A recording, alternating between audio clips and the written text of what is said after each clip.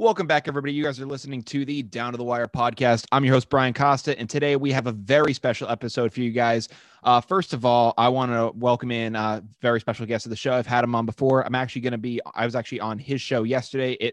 Our shows are actually going to be airing at the same time. It's actually going to be kind of a very interesting thing, be able to play off one another's. But without any further ado, let me introduce the host of the Pesky Poll podcast, Robert Shelley. Rob, how are we doing today, man? What's good, everybody, man? I'm not doing too bad. Just spent a couple hours or so out in the 90-degree Tennessee heat, but other than that, we doing good. How you doing, bro?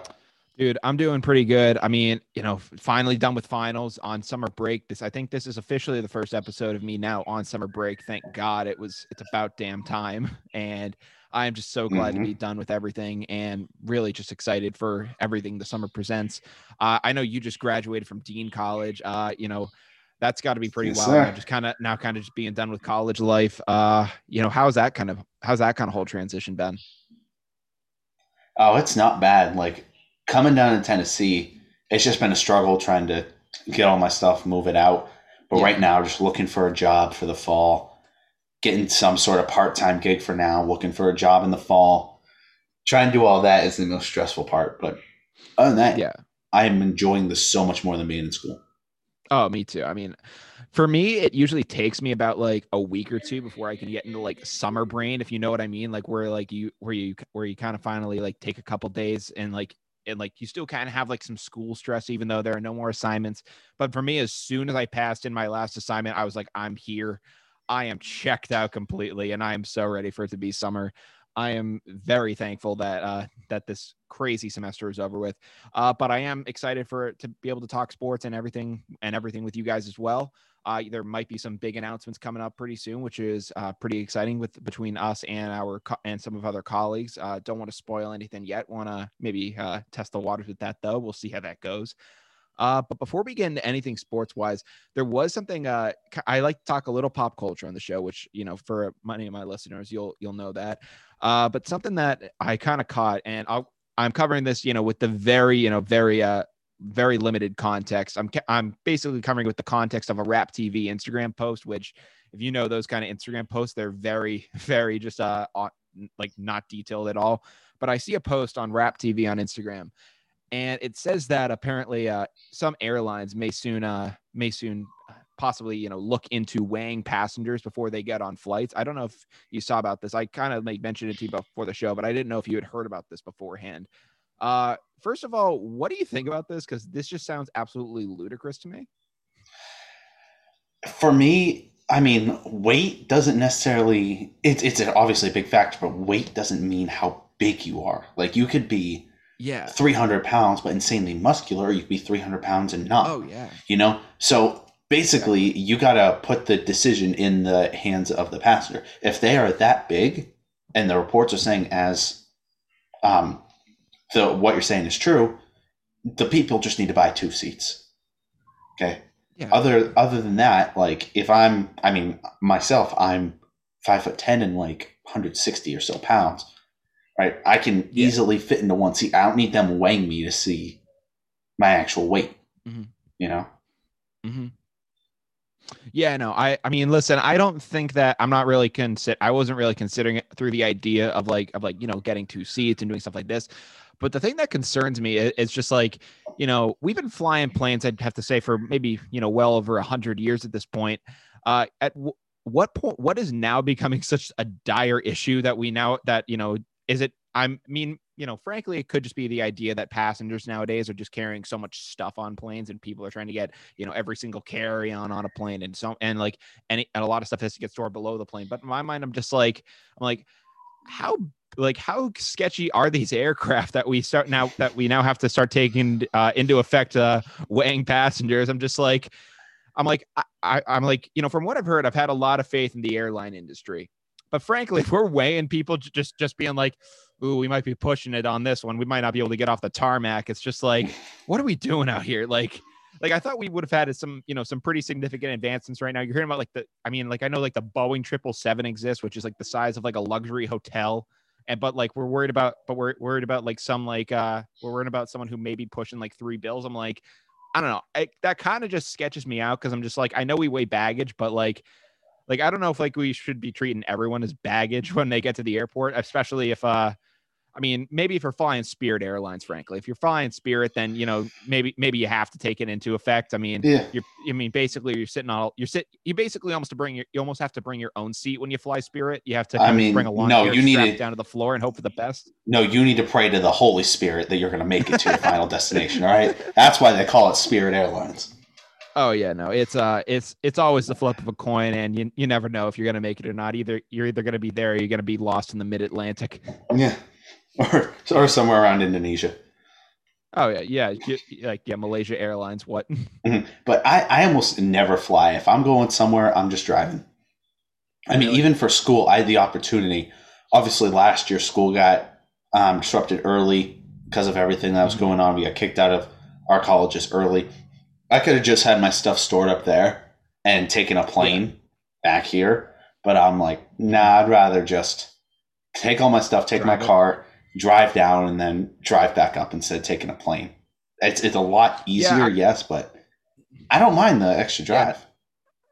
Yeah, I mean, if you like doing it, and I mean, unfortunately, right now with gas costing about like $90 to fill up a tank, it's maybe not the greatest time to be doing it. But but when it comes to like flying and stuff, I actually don't mind it. I just know that. But one of the problems that I do have before I fly is that there's this there's like this TV series on the Weather Channel that I used to watch. It's called Why Planes Crash.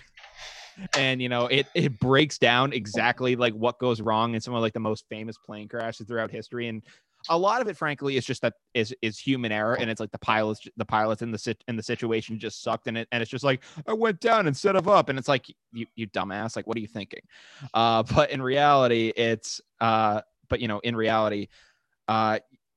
sometimes there are critical systems failures, and I just know like if I know I'm traveling coming up, I just cannot watch that show for like a solid month beforehand. I'm just like, all right, I can't watch it because we'll be getting ready for takeoff, and I'll be like, oh yeah, remember that crash? It started off just like this. I'm like, oh boy, I got to get the memories out of my head. I have to, and it's like, it's so unfortunate. I watch like sometimes I've watched like disaster documentaries, like when there's like a hurricane going on. I'm like, huh, interesting. And it's like it's just the worst timing with me sometimes.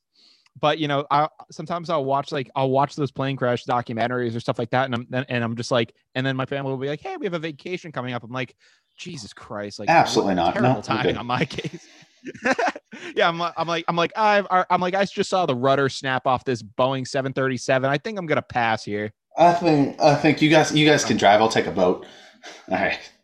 Exactly. Well, then you look into why boats sink, and that's whole it's whole other problem. No, let's not. But no, obviously that was just something kind of funny that I wanted to cover at the beginning. I thought that was absolutely ludicrous when I heard about this thing going down. But I think it's finally time that we get into sports. And Rob, I got you on because we have a ton of baseball stuff to talk about on the show today. We have some other stuff in football and, even UFC later on today. I was trying to get my UFC analyst, Steve Musher, on the show, but unfortunately you couldn't make it today. But we will be covering that later on. But we start off in the MLB, which is frankly my favorite sport in all baseball, in all sports. I love baseball.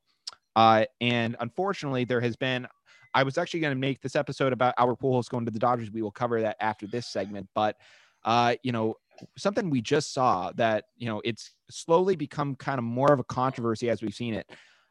So we talked about it on your show yesterday, which will be coming out at the same time as this one. But Yermin Mercedes, the designated hitter rather for the Chicago White Sox, has kind of come into hot water a little bit because they were playing the Minnesota Twins the other day. And the Chicago White Sox, when I tell you they are beating the brakes off the Twins, like it was a terrible game. Like they were absolutely walloping these guys. And Mercedes comes up to the plate. I think it's 15-4 at this point rather. And they don't even have a pitcher on the mound at this point. It's Willens Astudillo, who is their like backup catcher or so. And this guy, just gets the 3-0 in the count and proceeds to throw an absolute meatball over the plate, which Mercedes takes a yard. And, a lot of people have taken exception to this. Rob, I'll let you kind of cover it in a sec, but a lot of people were saying like this kind of brings up the idea of like unwritten rules throughout sports and things like this, and it had its kind of own some people were on the Twins, I guess, were maybe saying it was kind of bush league, but other people, but the big kind of critic of the whole thing has actually been Mercedes manager Tony La Russa. He's actually come out and has kind of been the most vocal about the whole situation. He came out and he said, Mercedes was kind of clueless in the situation. He was a rookie. He didn't know what he was doing. And this has kind of turned into its own thing. And it's even gotten to the point where yesterday, the Twins retaliated against Mercedes because they ended up throwing a pitch kind of behind him, like as a retaliatory thing. They actually didn't throw at him, but they threw behind him in like the 7th inning. And, there was kind of some Tim Anderson kind of got up. He was saying some stuff about it. And it turned into this whole thing where even Tony La Russa comes out after that game where they throw behind his own player, and he goes, I could see where it makes sense. I mean, do you want to talk about this right now? Because I'll go into it. I'll go into it and give my opinions on it in a sec. Jeez, it kills me, especially because the first rule of a manager is you have your players back, no matter if they're absolutely, unless they are 1,000% in the wrong, you have your players back. Mm-hmm. That's a first. Yeah. Second, most of these rules that we're seeing, these sort of unwritten rules, are going by the wayside. The one real one that will stay and will forever stay is if you throw at my player on purpose, I'm throwing at yours. That's the one on purpose rule that I think will never, ever change. But if you're going to have somebody go out there, and we talked about this on my show, if you're going to have somebody go out there and throw 47 miles an hour, I faced faster than that in Little League. You're asking for a home run derby. No, yeah, that was the thing. It's not like it's like it was gonna be. I was like, it's one thing if it's like this pitcher just struggling to get through, and it's like another thing if the position player, he's trying to throw strikes, but it's not working. This guy is throwing 47 miles an hour, and for anyone who hasn't played baseball before, like that doesn't even register. Like, you don't even see that in a varsity baseball game. But not middle even school. A JV baseball game. Middle school. Yeah, not even middle school. And probably not even that. Like you still probably have guys at least throwing like 50, 55. Like, if you're only mustering out 47 miles an hour, and when you saw the way he threw this pitch, it, literally was a lollipop pitch into the middle of the plate. And listen, there were some other things going on too. Apparently, La Russa was saying that Mercedes blew past a take sign and didn't do that. Which, if that's the case, that's its own situation because then it's just like because then it's a player maybe not following a manager's command.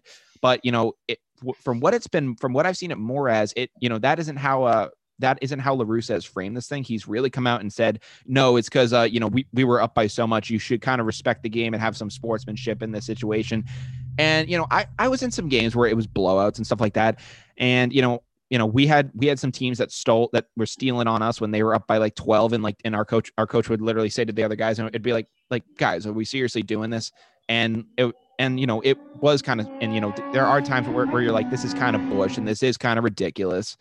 But frankly, when this is all happening, it kind of just makes you go like, I don't know, when it happens on those levels, rather, like you can kind of understand it because it's like, you're not trying to have people's feelings get hurt. You're not trying to have this happen, but you're in the major leagues, God damn it. Like you're at the highest level of professional sports.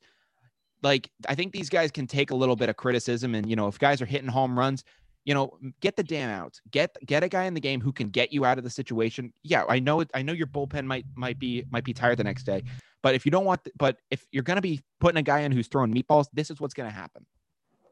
No, 100%, man. Like that's the same thing that I'm saying is, and I said the story on my show, but I'm going to say it again for your viewers. When I was a senior in high school, I was the captain of my high school team. We were getting walloped in this one game, 6-1 or 8-1. I can't remember, but coach, I was never a pitcher in high school, especially in varsity. So he calls me up and he says, yo, can you get me 2 innings just so I could save? Because our pitching depth was very limited. So like on a typical day, 7-inning games, our pitchers are going minimum 6. Our starters going minimums. That's how pressed we were for pitchers. So that's tough.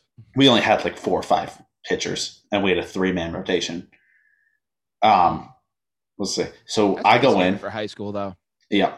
I go in and I have a 1 inning pitched and I allowed, by the time I got out, it was 14-1. Do you think when the other team saw me starting to warm up, they said, hey, this guy's worse. We're up by so much. Let's back off the brakes and let's affect our own stats so that they can get out of this game without using their pitchers? Hell, they don't give a damn about you. They give a damn about themselves. No. Yeah. And listen, like, here's the thing too, you saw La Russa came out and was criticizing Mercedes for being like, they were like, oh, he's a rookie, he's inexperienced, and he goes, he's gonna have to deal with some criticism from within the family. I'm like, okay, man. But here's the thing about Yermin Mercedes this year. This is a guy who's jumped onto the scene relatively out of nowhere. He hadn't played in the majors until 2020. He played one game last year, but really until this year, this guy was a complete unknown. They bring him up because I think of just pure injuries and just needing a guy, and they bring this guy up. And Rob, this isn't a guy who's like hitting like 200, like he's barely kind of making it in, and like he's just trying to do whatever.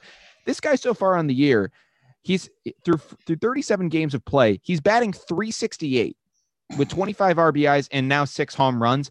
So this guy's hitting off the charts.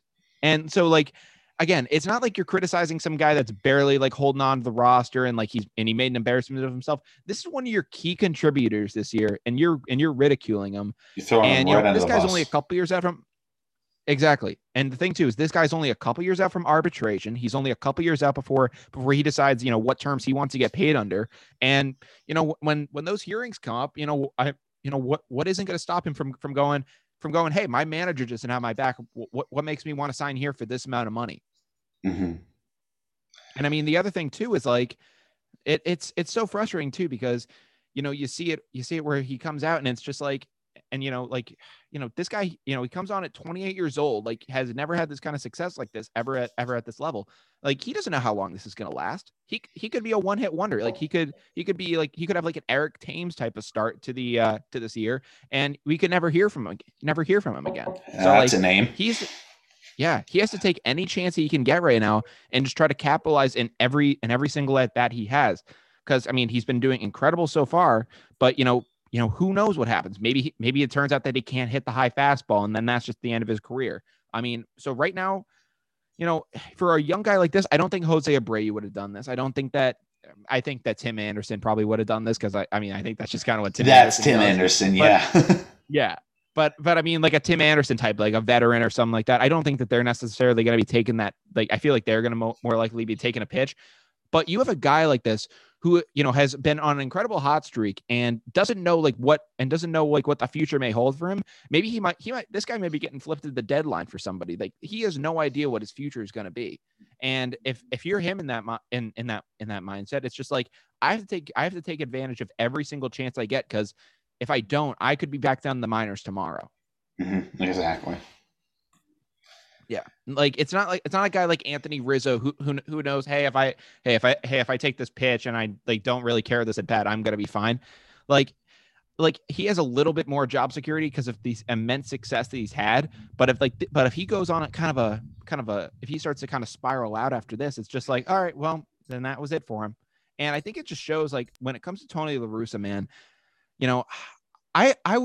I was mixed on Tony La Russa coming back into sports. And I mentioned this to you before the show because, Tony La Russa left baseball in relatively one of the best ways you can. I mean, he had kind of mixed success all throughout his career, had kind of a very nice tenure throughout his time in the MLB. And he goes out on top with the St. Louis Cardinals as a world champion and, retires after that and goes into the Hall of Fame a couple years later. And, he's a Hall of Famer. People love the guy, and he was working at front offices throughout all of baseball. Then he decides he wants to come back to baseball and wants to go with the White Sox, gets in trouble for a DUI and an attempt to get out of it, flashes his World Series rings to try to say, hey man, like, come on, I'm Tony La Russa here. And the cops were like, we don't care. You're still driving under the influence. And there were just so many things with this guy. Cause it's like, now he's just becoming like this old grandpa. And I know that you didn't want to mention it before the show, but he's now literally Chicago's version of Bobby Valentine with the Red Sox. The only difference though is that the White Sox are winning. And it looks like, and in my opinion, I feel like they're winning in spite of him, because, the 2012 Red Sox, I feel like there was just, I mean, they were a competing team and fell apart, just due to, They the whole sucked. chicken and beer incident and that whole, the 2011 Red Sox, how they just had that dramatic collapse. And then 2012, all that toxicity just continued and Bobby Valentine just kind of made it worse. And, we were able to bounce back in 2013 with a kind of whole new cast of characters. We all know the story there, but, Mhm. you know, if this White Sox team was kind of in third place with the talent they had, Tony La Russa would be out the door. So he's lucky he has a job right now because, I think frankly, if the White Sox, I don't think they're going to miss the playoffs, but if they kind of fall short of their playoff expectations, I don't know what would stop them from trying to get a new guy in there to maybe to say, hey guys, do like a John Farrell to Alex Cora situation. You were having success with John Farrell in 2016, 17, making to the playoffs. But you know what, Alex Cora, we're going to get you in here and you're going to ride this thing out for us. And that took us to a championship in 2018. I wouldn't blame the White Sox one bit if they try to do that next offseason, because it looks like even some of those tenured players on the White Sox, or at least with La Russa, don't even seem to be respecting him, because one of my brother's personal friends, and one of mine as well, Josh Jenkins. He has a game today at Sutton High School, so I wish him the best of luck there. But he sent me a DM and said, and he wanted me to talk about La Russa on the show, which I was going to anyways.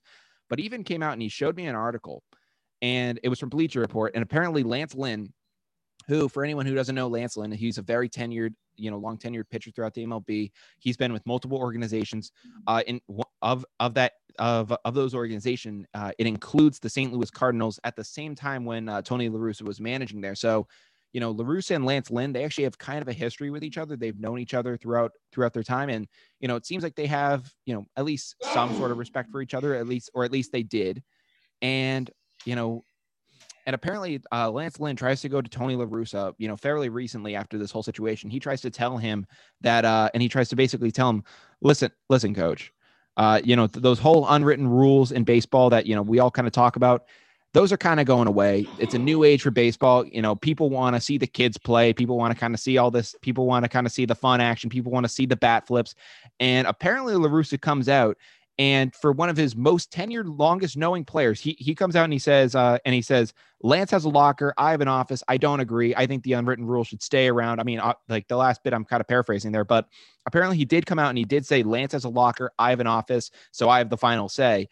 And, here's the thing. I'm the type of person where I am a traditionalist in baseball to an extent, because like, I don't want to see rules like the pitch clock come in. I don't want to see like all these kind of changes to baseball.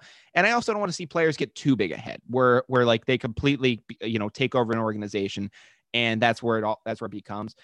But I mean, this is just really out of touch at this point, because I feel like, have a pulse with your players, especially one that you've had such a long history with. And it just shows a lack of respect that this guy has. Mm-hmm.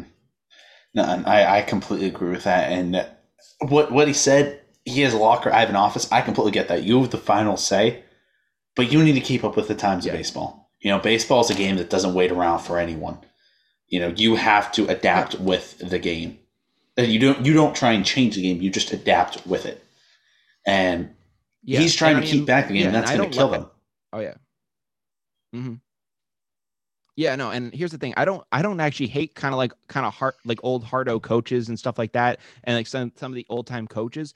But I mean, it's kind of the idea of having a pulse like with your team. Like if like this isn't going to go over well with them, and like you're not going to be able to rally the troops in that sort of a way, then you kind of do have to adapt. And I kind of wish that there were more coaches, maybe not like in a Tony La Russa sense, but guys where they could say like, hey, what I say, like, we're going to like establish a culture here, and it's going to be like very straightforward. And, I don't know.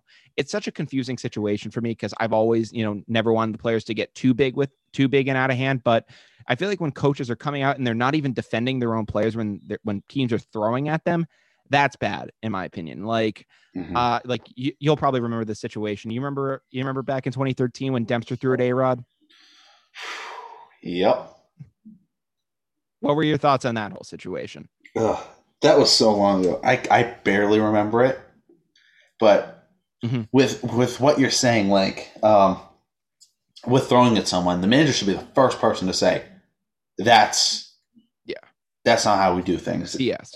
And especially with that, like you, I'm not sure if we were saying this before we recorded or during recording, but with pitchers, right? All they care about is velocity now. They don't really know about their control. If you're aiming behind somebody, what's stopping that ball from slipping out of your hand and going Kevin Pillar style on this man's face? Have you seen Kevin Or Pillar? Bryce His Harper nose style. is at 3 different angles. Yeah. It makes me No, his upset. nose literally looks like it looks like a bendy straw at this point. It's disgusting, actually. And I feel terrible for him at this point. It's awful. It's R.I.P. Kevin awful. Pillar. And I feel really, no, RIP, seriously. I feel terrible for the guy. He looks awful. I mean, he would have to agree, I think, too. He looks awful. And the reason I brought up A-Rod kind of a second ago was, Ryan Dempster back in 2013, after A-Rod comes back off the steroids and, and comes off his whole like year-long suspension, he comes back into baseball. And, he ends up getting, and A-Rod comes up to the plate in Boston for like the first time, since the suspension, and he gets plunked. And, they throw at him and he actually gets hit. And, like everyone in Boston was cheering. I was kind of jeery for it at the time. I kind of liked it because I was like this young Boston fan. But something I did realize in the situation that, I thought was ridiculous at the time, but, it's the idea of a manager having your back. Joe Girardi, the Yankees manager, when that whole situation went down, he was the first guy out of the dugout yelling at the umps. And I mean, as a Red Sox fan back then, I was like, oh, kick him out too, like make it this whole situation. But kind of looking back on it, whether I do not like respect I did not respect A-Rod as a player or anything like that. But seeing Joe Girardi come out like that, even when he probably knew that A-Rod, throughout his history was probably in the wrong, he came out and he defended him for it. When players even if your player is in the wrong, and like you said, the only exception is if they're dead wrong, come out and defend them. Like try to make some sense of it. Like, and I mean, it's not always going to play off well. Like maybe sometimes you're going to look like Don Mattingly defending Jose Urena when he plunks Ronald Acuna. Maybe you're going to look like that guy. But it is the idea of like trying to, hold out and, be your guy and respect you and, defend your players. Exactly. Can you still hear me? Because I changed some of my settings. Yeah. Okay. Good. Oh yeah. You sound fine. Okay, good. Yeah, no, you're fine. We were I know before the show we were trying to like figure out your audio. I had you put like a sock over your microphone, trying to figure some stuff out there, but yeah, you sound fine. No, I switched some of the settings on my mic, so now there's less echo. So you won't hear motorcycles passing through on the street. Okay. Yeah, it does kind of sound like you may have turned your mic. It sounds like you're on your computer mic now, but I'm not too sure. But you sound fine though. It's not on my computer mic. Does it sound quiet? Yeah, it sounds pretty quiet. So maybe I actually just did it. So, but what if that's better? But I mean, there's more static there, but you'd sound fine anyways. I would just say go back. Yeah, you're fine. Right. Yeah, you're fine. What we got next? You're chilling. You're chilling. All right. Yeah. Sorry. That was just something I really wanted to cover on the show, and I'm glad that we did. But something else I wanted to cover was Albert Pujols is now a member of the Los Angeles Dodgers. He's going to be wearing number 55 with those guys. How are you feeling about this? First of all, the number sucks. All right. We'll start there. Oh, yeah. 55? Like, really? 55 is gross. All right. Terrible. Who's wearing number 5? It's terrible. Is it Corey Seager? Corey Seager's either wearing 5 or 6. Yeah. You give your number up. He's wearing 5. You give your number up for a legend. You say, you know what? If this is going to be a half year where he could potentially win a championship with us, let me go wear number like 27 for a minute. I don't know. I'm just throwing a random number. Let me go wear 27 or 25. Yeah. Let me just do that, and let me give the legend his respect. You don't make a legend come into. No, I see that. Have a different number. Second off, I get you're still in Los Angeles. You just got to go back to the Cardinals. The Cardinals are one of the best teams in baseball right now. They can potentially make a playoff run now that they have Nolan Arenado, and he openly came out and said, I will have a lesser role and be more a player mentor if I go to the Cardinals, and I am okay with that. And they still didn't get a deal done, and that makes me upset. It's ridiculous, but I don't know how much Albert has left. I do wonder, how much he's going to be able to contribute there. I know he did get an RBI the other night, was able to start his first game, on the active roster. So it'll be interesting to see how they use a 41-year-old first baseman with a terrible lower half at this point in his career. That's not on him. That's just injuries. Yep. But it will be interesting to see how he's utilized. That was something I wanted to cover really quick. It was something I was going to get into a whole lot more on this program, but I know we spent a lot of time talking about Mercedes. Yeah. So some other stuff I wanted to cover. I believe we missed out on covering this on your show, but you know, something that's really exciting for us Boston sports fans. I know you may be bummed out about this because you went back because now you're back in Tennessee, I'm upset. but Fenway Park, baby, is going to be open to 100% on May 29th, and I cannot wait. I have mixed feelings. Yeah. Nothing health guidelines wise, because they did their part in following all the health guidelines, making sure everyone was safe and all of that X, Y, and Z. But with new information coming out about the CDC telling us if you're vaccinated, you don't have to wear a mask anymore. You go to as big as gatherings as you want. You can trust the vaccine. With that coming out, great. Open it 100%. I'm happy about that. I'm happy that now for the first time, Alex Verdugo is going to be in front of an insanely loud Boston crowd for the first time ever, and I hope they love him. I hope they love him. I think they are. We all do. I hope he loves the big crowd, and he just is that energy spark that we need. But I hate it because it had to come 3 weeks after I moved back from Tennessee, or moved back to Tennessee. It's great, and I'm not coming back up to Boston anytime soon because, like I said, I'm graduated. So I'm upset. The one game I went to, it was 12% capacity, and I overpaid the living crap out of seats just to be able to go watch a game. Jesus, that is tough. I sat in a folding chair. They had 2 separate seats. So the place that I sat in, they had 2 seats. Here, then a couple feet, then here, then a couple feet, then here. And I'm just like, it's perfect. Just use those 2 seats. You don't even need to tie up any more seats. And those sets are already social distance. They zip tied one of the seats, used one of them, and had the second one be a folding chair. I'm like, why?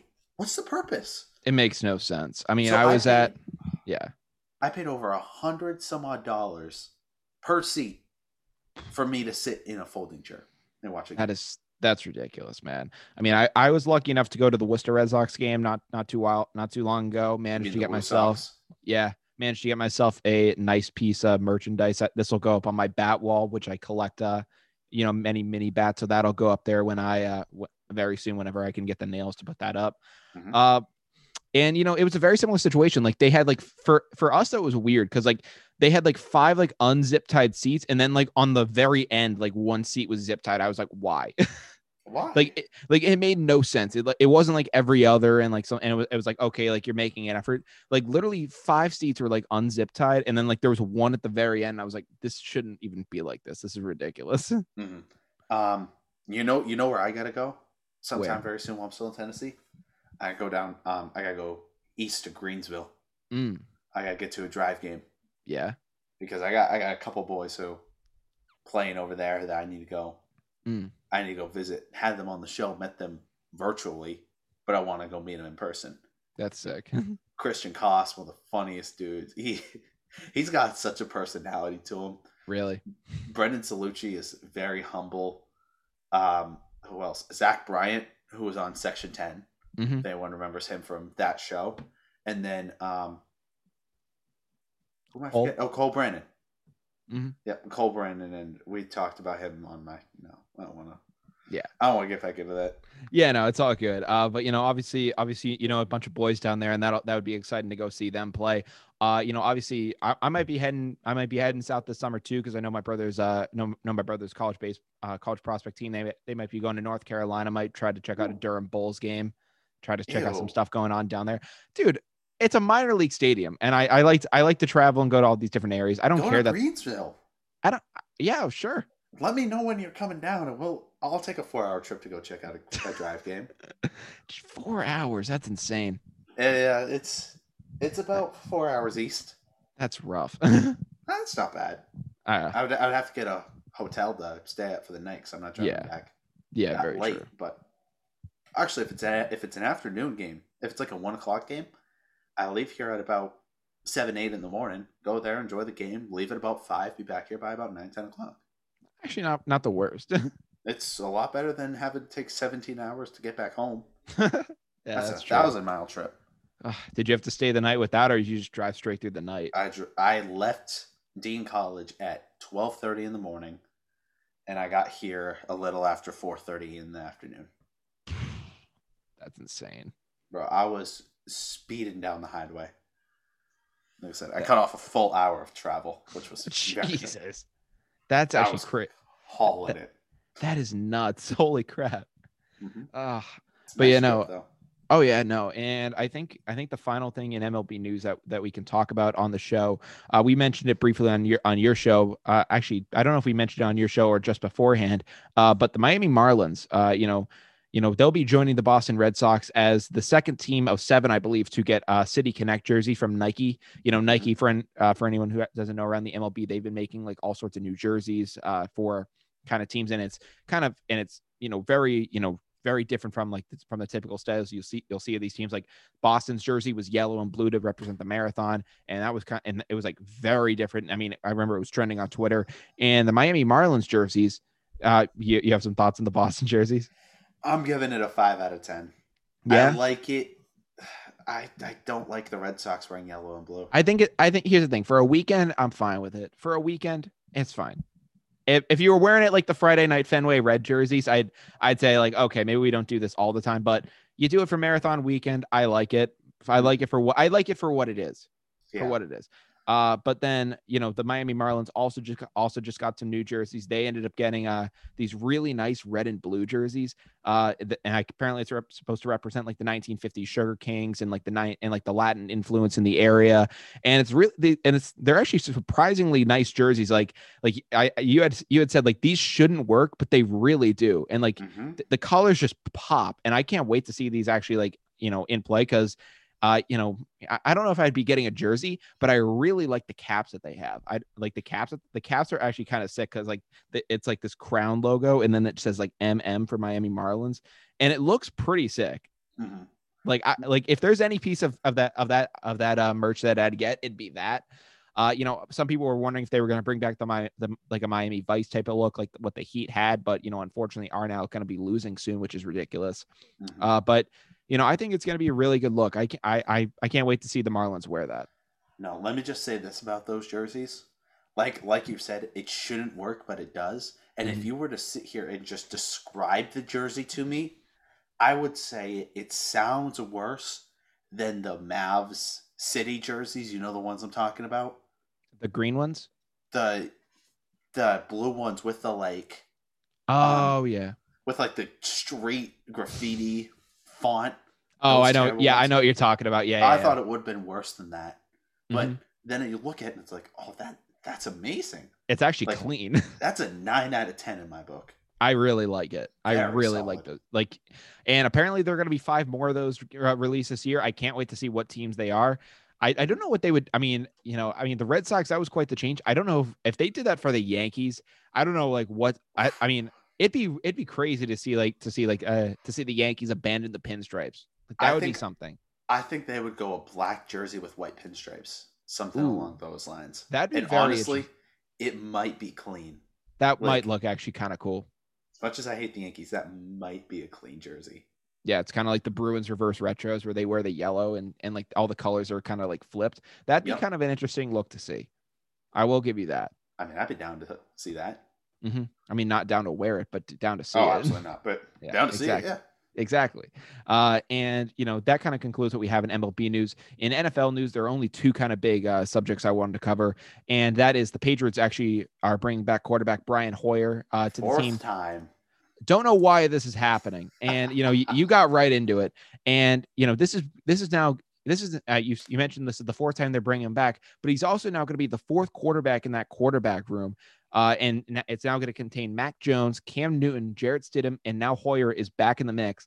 And listen, I know that Belichick loves Hoyer because like for a long time that he was Brady's trusty backup, and Belichick probably had some faith that he could plug him into a system, and he had some success as a starter once he left the Patriots. But God, like this guy does not have it anymore. We saw him against the Kansas City Chiefs, and it was it literally looks like a car crash in slow motion. The man cannot throw a football over 15 yards. It is Mhm. brutal to watch. Yeah, I agree, but in some ways he doesn't necessarily have the ability, but he has that mentorship and that leadership that is Yeah. very good for a quarterback room. Something that I believed helped Cam Newton somewhat over this past year, even though we only threw 2 touchdowns at Gillette. But something that could really help a young Mac Jones who still has all of his athleticism and has really got a high potential. which something Brian Hoyer can really help with. The problem that I have is this is QB4. Yeah. You only get 53 spots. Exactly. And the thing, I mean, obviously when it's training camps like this, you do have like 90 spots and you have like a bunch of like guys that you can mess around with. So it's possible Hoyer's maybe even cut before the end of training camp. Like we don't know what this is going to look like. And I doubt the Pats are going to carry 4 quarterbacks. And with that being said, I'm just like, does this mean that Bill might eat the money from Cam Newton and just say like, all right, Mac Jones is the guy if we really like him out the gate? I doubt that's going to be the case. The what really intrigues me is that if Bill decides to hold on to Brian Hoyer, what does the future look like for Jarrett Stidham? Now the future for Jarrett Stidham already doesn't look great because it looks like we drafted the guy who, will be his replacement and, the future at this point. But it does make me wonder, could Jarrett Stidham be cut at the end of this training camp? Because, as of last year, going into the season last year, people were like, oh, this is going to be Jarrett Stidham's team. And then once they got Cam Newton, it was like, oh, Cam's got this thing. Like, oh, Cam's the starter. Jarrett will be the backup. But then we bring in Brian Hoyer, and some games Jarrett doesn't even suit up. And I'm just wondering at this point, this guy went from possibly being the heir to Tom Brady to possibly being cut by the end of next training camp, and that really intrigues me. So here's the thing: Stidham was supposed to be Jimmy G 2.0. Mm-hmm. We can all agree with that. That was his projection. He was supposed to be. He was supposed to be Jimmy G 1.5. I don't think saying 2.0, because listen, Jimmy G was a second round pick, and when they made the selection, I was like, wow, they're like really being serious here at quarterback, because like they're going out and they're getting a guy pretty early. And then when they went to draft Jarrett Stidham in the year before Brady left, I was like, okay, it looks like they're just getting like a really solid backup, like a Brian Hoyer kind of type. And I was like, maybe he has tremendous promise, and maybe Bill can really, work this guy into being the future. But, my ceiling for him was never Jimmy G like height. I was always, more skeptical of him working out. But it does, amaze me how quickly it went from this guy is going to be the heir to Tom Brady. He's going to lead us to the future, into the promised land, to, yeah, he does not have anything. He really can't play football at the level we thought. Mm-hmm. But I honestly don't think he's going to be cut. I think the Packers or the Texans or the Broncos or maybe the Bengals will pick him up for a 6th round pick and call it a day. And I think his future just isn't there. I mean, we have a younger, better version of Stidham and Mac Jones. Cam Newton has already proven that he can be. I think this is going to sound bad, but I think Cam Newton is going to turn into the next Nick Foles. Really? Situational quarterback that you can bring in that can handle almost any pressure-filled situation, but not good enough to be your full-time guy. Just situational. And I mean, let's be honest, Nick Foles is the exact definition of that. Yeah. I think Cam Newton can prove as a serviceable quarterback for anybody and be a very, very good situational quarterback, not somebody who can be put in there all times just because he is too predictable going throughout the game. That is an interesting prediction that you have for Cam Newton going forward. It will be interesting to see how that unfolds. But I hope that Mac Jones does get in relatively early and we get to see what he can do. I really do wonder what Cam Newton's future is going to be here in New England. But some other news around the NFL that we will cover as that whole situation unfolds up here is Kelvin Benjamin. Do you remember Kelvin Benjamin? Yep. Chiefs wideout, right? Former Chiefs, Bills, Panthers wideout. So I actually used to catch some passes from Cam Newton. He had been out of the league since 2018, actually. And when he was on, Kelvin Benjamin was one of the kind of more underrated but still pretty solid receivers throughout all football. It was like, oh, like Kelvin Benjamin, like he's kind of legit. Like for his first couple years in the league, he was really solid, and then started to slow down a little bit, kind of became more of like a 3 receiver, and then kind of really just fell out of favor. But now he's actually coming back to the league, and it looks like he's going to be coming back as a tight end, and that is hilarious in my mind because it became like kind of a running joke that Kelvin Benjamin was like eating himself into becoming a tight end. And now he's just officially kind of embracing the role. And he had just signed with the New York Giants to possibly be a tight end. And this is actually funny in my mind because it's like kind of like an Eddie Lacy situation with Green Bay. It's just, I can't believe that this guy actually ate so much that he actually has to now change positions. I don't think that's the key. I think that the game, you know how we talked about the game of baseball evolving? Yeah. The game of football is evolving with the tight end position, Mm-hmm. right? Let's look at some of the best tight ends over the past couple of years, right? Gronk, Jimmy Graham, Travis Kelce, George Kittle, Mike Gesicki. Yeah, I love Mike Gesicki. That one kind of felt like a bit of a stretch. I mean, Gesicki's great. Gesicki's a top tight end in the league right now. Oh, he's great, but I was like, putting him with those names, yeah. I was like, there is some favoritism right there. There has to be. No, and I'm saying like guys like Mark Andrews also. What do all these guys have in common? What are they known for in their tight end position? They are known for being good route runners and have hands like silk. All right. They can catch the ball. They're very good at catching the ball. They are lethal weapons for any quarterback. And that's what the tight end position is really going into. I mean, think about it with none of those guys are really known for being run blockers. Yeah. You don't really need to be a run blocker. You don't even need to be a pass blocker because most NFL playbooks have a lot of tight end routes now. You don't really block that much as a tight end anymore. You're just crazy. A bigger guy who can match up well against the safety. Mm-hmm. If that's the case, why can't we just have some of our bigger wide receivers who are still decently fast line up at tight end and be able to work that way? Yeah, and maybe at the same time you can actually kind of have your smaller tight ends maybe act more like in a wide receiver role. Like I know up in New England we have a ton of tight ends right now, and none good. Besides, well now we have Hunter Henry and Jonnu Smith. Yeah, well we just got those, but I'm just never mention the name Devin Asiasi to me again. That's all I'm gonna say. Listen about Devin Asiasi. This is my prediction. No. So he's going to be probably our third tight end on the team, in my opinion. Mm-hmm. Yeah. Like Dalton Keene is gone. Matt Lacoste probably gone. Yeah. Ryan Izzo not even on the team anymore. Like after Gronk left, we really went off a cliff. God damn. I'll watch Ryan Izzo sell real estate in about a year and a half. Probably. But I was seeing the whole tight end situation up in New England, and while Devin Asiasi didn't get a lot of time last year, I was seeing him at Pats West, which was the training camp that the Patriots were doing during the offseason out in California.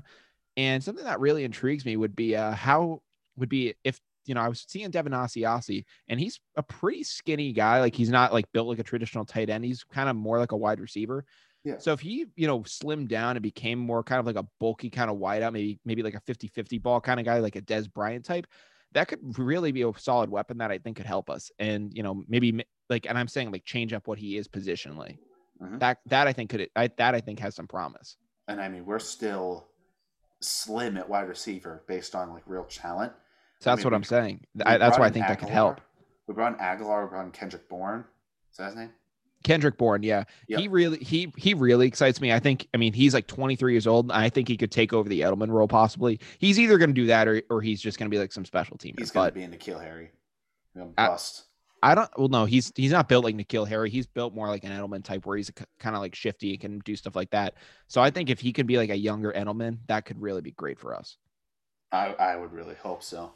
But I mean, we're basically good everywhere else. Defense is still solid. Gilmore's going into those regression years, but he's not there yet. Mm-hmm. The majority of our defense is back. Donta Hightower, I believe, is back, right? Yeah, he'll be back next year off the COVID list. Yeah. Yep. So, and I mean, even our special teams is good. I mean, we have a Pro Bowl kick returner and punt returner with Gunnar Olszewski. We got a good team around it. We just need wideouts, and we need one of those two QBs to be able to lead us to the promised land.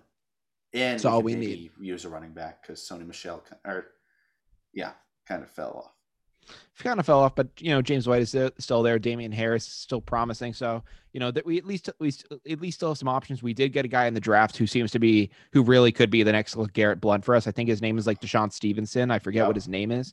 He really is intriguing to me. Mm-hmm. No, I can't wait to see what this team does. I can't wait to see what this team does too. But that concludes what we have in NFL news.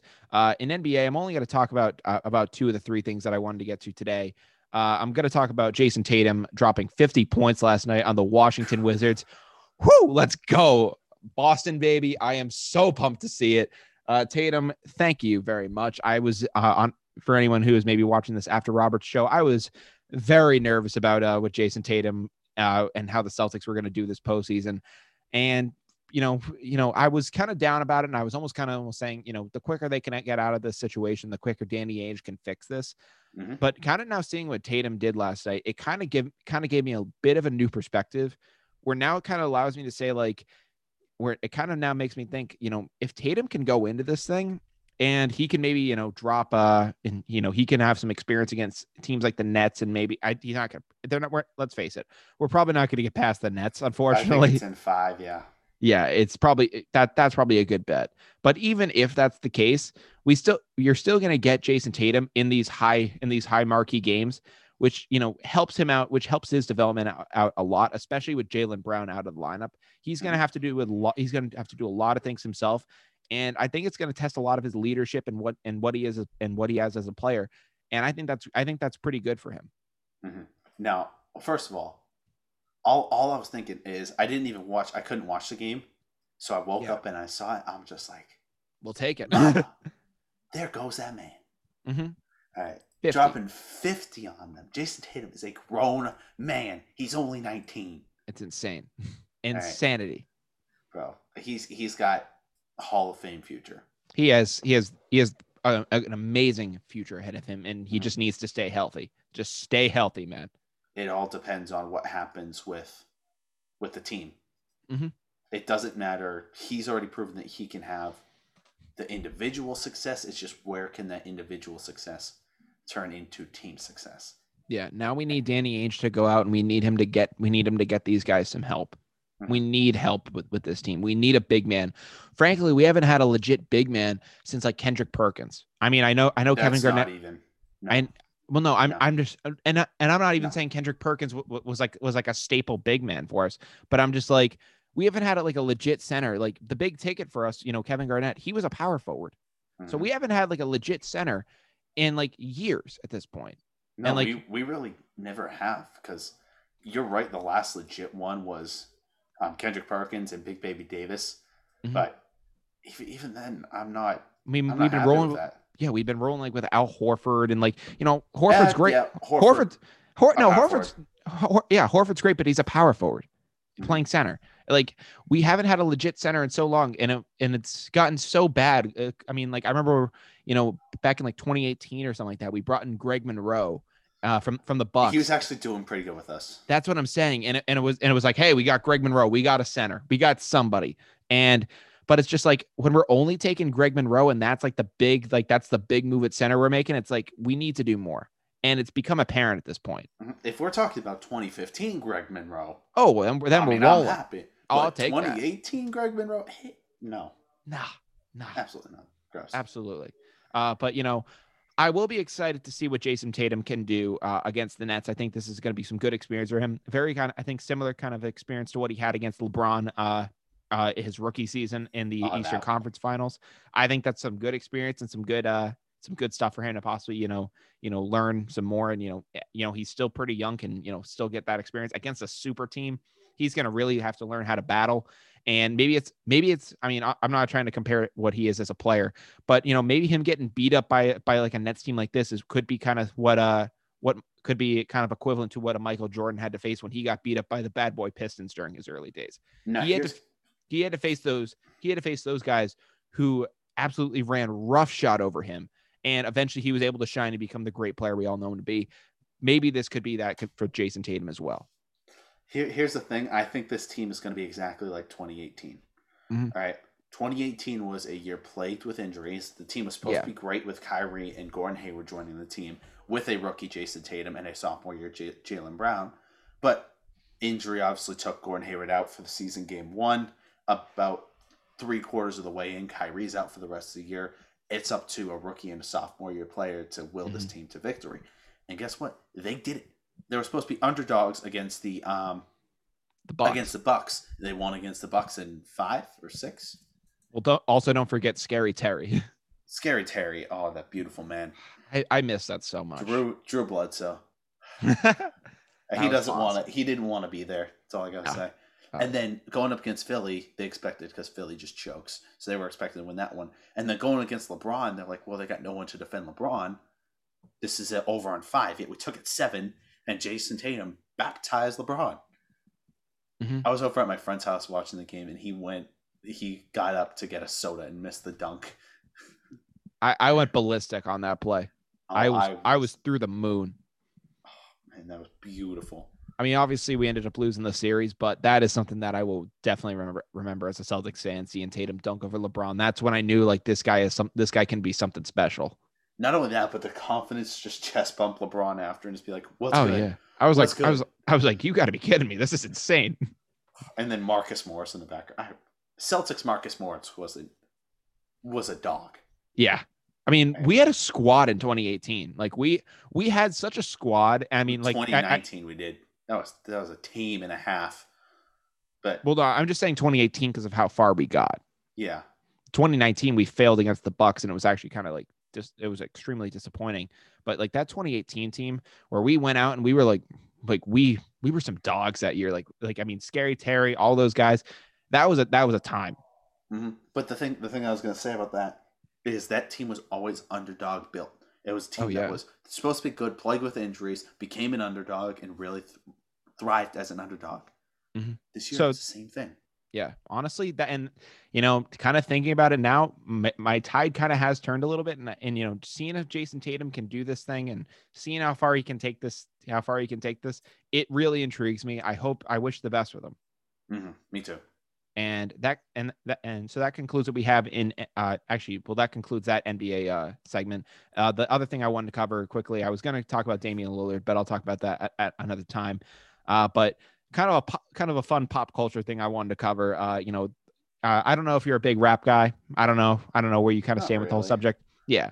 All right. But I enjoy some rap. I enjoy some country. I really enjoy anything. But for anyone who didn't see it, the rapper J. Cole recently just released his album, The Off Season.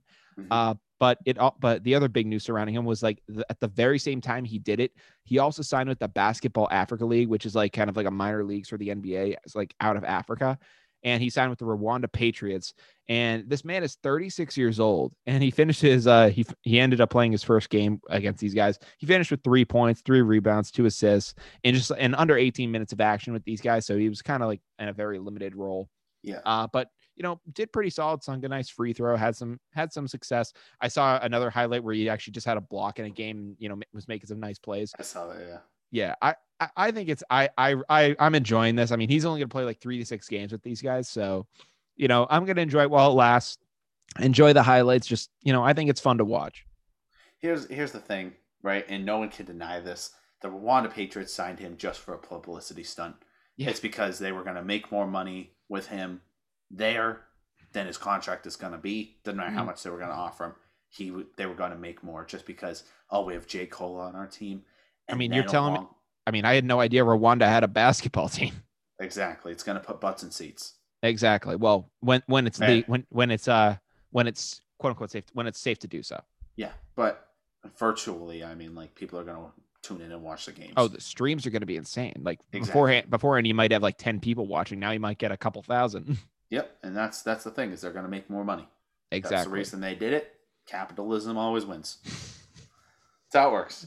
So he's not going to do anything special. He's not going to give you anything that some random 23-year-old kid wouldn't. The only reason he got with a team is because of his name. He gets to live out a slight basketball dream that he's always had. We get to watch a rapper play basketball that's not doing anything great, but still doing okay. Yeah, I mean, we saw Master P with the Raptors like way back when. Oh, gross! I remember that. That was awful. Mm-hmm. Never sign a rapper to the NBA. Let him go overseas. Oh yeah, let him go prove himself there. But that kind of concludes what we had in NBA news. Before we do end up going down the wire again, I was gonna have one of my UFC analysts, Steve Musher, on the show to talk about this. But do you watch UFC by any means? Okay, so this is something that I'll kind of cover a little bit here, but I will kind of give you a bit of a rundown with some of this stuff and kind of just kind of see some of your reaction. And one of these things you will be able to probably talk about with some good detail. and probably will piss you off a little bit.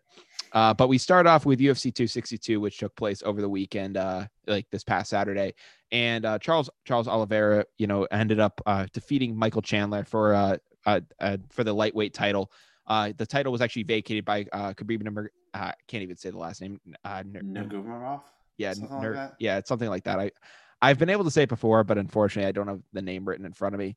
But Khabib held the title and he retired and vacated it, and now Charles Oliveira comes in and he defeats Michael Chandler. And I don't know if you know who Michael Chandler is, because I had no idea who this guy was either. But he fought on the undercard to the McGregor Poirier fight, which took place back in like January, and I had no idea who this guy was. He came in as an unranked fighter, and if you don't know how if you don't have how MMA works, UFC is like the major leagues of all of fighting, but there's like kind of other leagues off of it. So there's like the Bellator league, which you've probably heard of, like Bellator gyms possibly. Mm-hmm. This is like a fighting league that's kind of based off that, and instead of fighting in an octagon, they fight in a circle, but it's like very similar kind of rules. This guy kind of fought in this kind of like other league and was like the champion of this league, and he was like he was not necessarily older, but he was like in his 30s at this point, and he was like, all right, I've done all the success I had here. I want to go test myself out in the UFC because I want to see what I have. Mm-hmm. This guy comes in and faced the number 6 at the number 6 ranked fighter at that position. And he comes and first round, he absolutely obliterates this guy and puts him into the canvas. And it was, man, when I watched this thing, it was brutal. But that wasn't the funny part. The funny part was at the end of the fight, he climbs up onto the top like walls of the octagon and proceeds to do a backflip into the arena and almost like broke his legs while doing so. Like this guy literally came down, and I was like, if he came down the wrong way, he would have like snapped his legs in half. It would have been disgusting to see. But he comes out there and faces like, Charles Oliveira, who, currently is like the number 1 ranked fighter. And he ended up losing to him, I believe in the second round. And man, it was a brutal kind of knockout to see. Like this guy was like hunkering over. Yeah, he was like hunkering over. And this guy just beat the crap out of him. It was ridiculous. I don't know if you saw it, but it was an ugly looking knockout. Mm-hmm. Mm-hmm. And, one of the reasons I wanted to have that, my friend Steve Musher on the show for this little bit was actually because, he actually knew a fighter who fought this guy, Charles Oliveira. And I didn't know too much about Oliveira in general. I thought he was more kind of a submission guy, but, he absolutely brutalized this guy. And I did want to cover that really quickly before I did go down the wire. Another thing from UFC 262 I did want to cover was, I don't actually know any of these fighters, but too well, but there was another fight on the undercard. This fighter, his name is Edson Barboza. He was fighting this guy, Shane Burgos. And I don't know these guys at all. I have no idea who they are, but this was actually insane to me. So these guys are fighting, and this guy Barboza, he hits this guy, this guy Shane in the head with like a couple rounds of punches.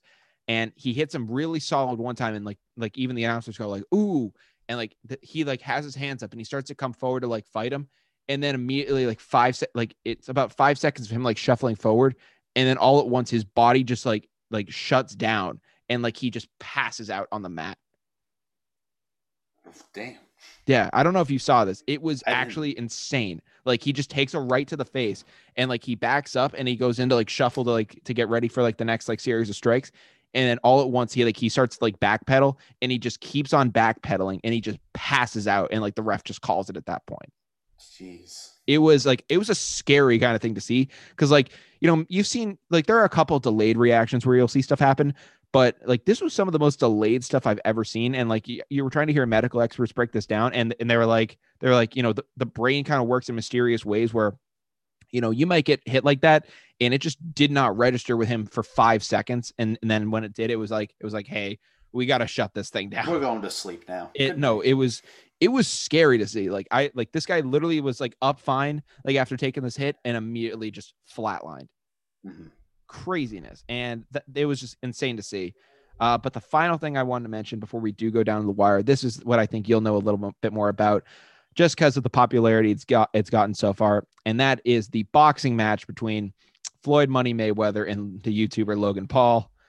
Do you have any initial thoughts on this? YouTubers are making boxing a joke. Yeah. There's no credibility to the sport anymore because of YouTubers thinking they're boxers. Mm-hmm.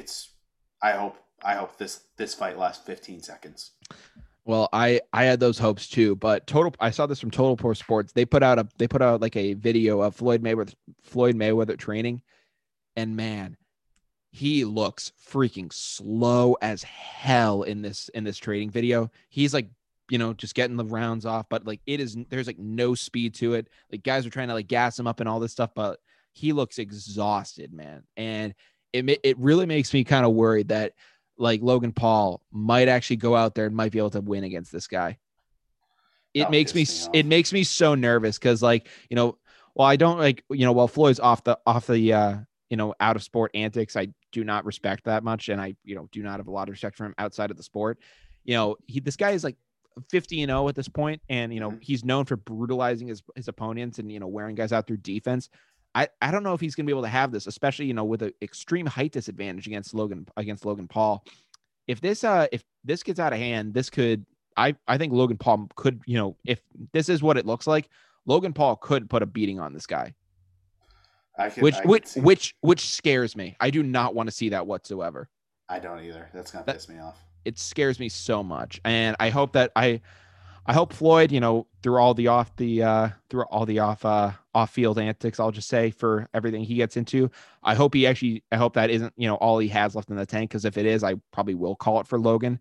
But it was bad to watch. But I hope that it does kind of be a good fight. It's going to take place in Miami. It's going to be I guess a packed stadium of people wanting to see this, which in my mind is insane. Mm-hmm.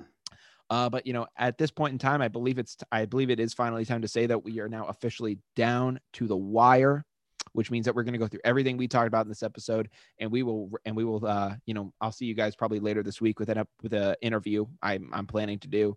Obviously obviously we have some other bigger plans coming on. But Rob, before we go down to the wire, is there anything you want to say about your podcast?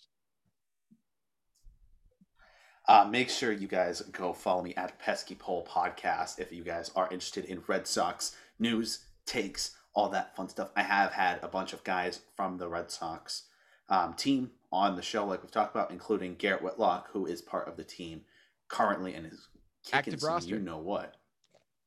Best pitcher on our roster. And so if you guys want to see some interviews like that during the offseason and during the season, have me rotate guests like Brian and a bunch of other of my friends and people I've gotten to meet through the podcast, follow me on Spotify, YouTube, iTunes, and Google Play, whichever one is more convenient for you. Like I said on my show, shout out to my couple viewers in Belgium. But insane. Make sure you guys go follow that if you are interested in Red Sox news. Yeah. And with that being said, we are now officially down to the wire. And, obviously we started off this episode talking about a Rap TV post I saw of airlines possibly weighing passengers going forward in the future. I listed my concerns with that, as well as Robert chiming in some of his thoughts there. We then proceeded to go into MLB and discuss the whole situation surrounding Yermin Mercedes and Tony La Russa and kind of the breakdown going on there, as well as Albert Pujols signing with the Los Angeles Dodgers. We also discussed Fenway Park being open to full capacity as of May 29th, and the Miami Marlins getting some fire City Connect jerseys. Very excited to see there. Also in NFL news, we discussed the Patriots re-signing Brian Hoyer and what that means for Jarrett Stidham going forward. And we also discussed Kelvin Benjamin coming back to the league as a tight end and what that means for the position as a whole. In NBA news, we discussed Jason Tatum dropping 50 and J. Cole, officially now playing in the Basketball Africa League. And in boxing / MMA news, we talked about Charles Oliveira defeating Michael Chandler in the second round of their championship bout in UFC 262, as well as Edson Barboza's extremely delayed response of a knockout against Shane Burgos. And finally, we ended things off talking about Floyd Mayweather's, Floyd Mayweather looking slow in a training video that was kind of posted by Total Pro Sports. If you guys haven't followed us yet on social media, Robert obviously shouted out his social media, but if you're not following Down to the Wire yet, what are you guys doing? You can find us on Spotify, YouTube, Google Podcasts, iTunes. Gang, I'm sorry about you guys, but the main hub to get through all of us is our Instagram page. You can find that at down.to-the-wire. Again, at down.to-the-wire. I have something planned for this Friday, which could be a really good episode. I'm really excited for it. I'm not going to spoil anything just yet, but from Down to the Wire, I'm Brian Costa. I'm Robert Shelley. And we hope you guys have a great day. We will see you guys next time. Peace.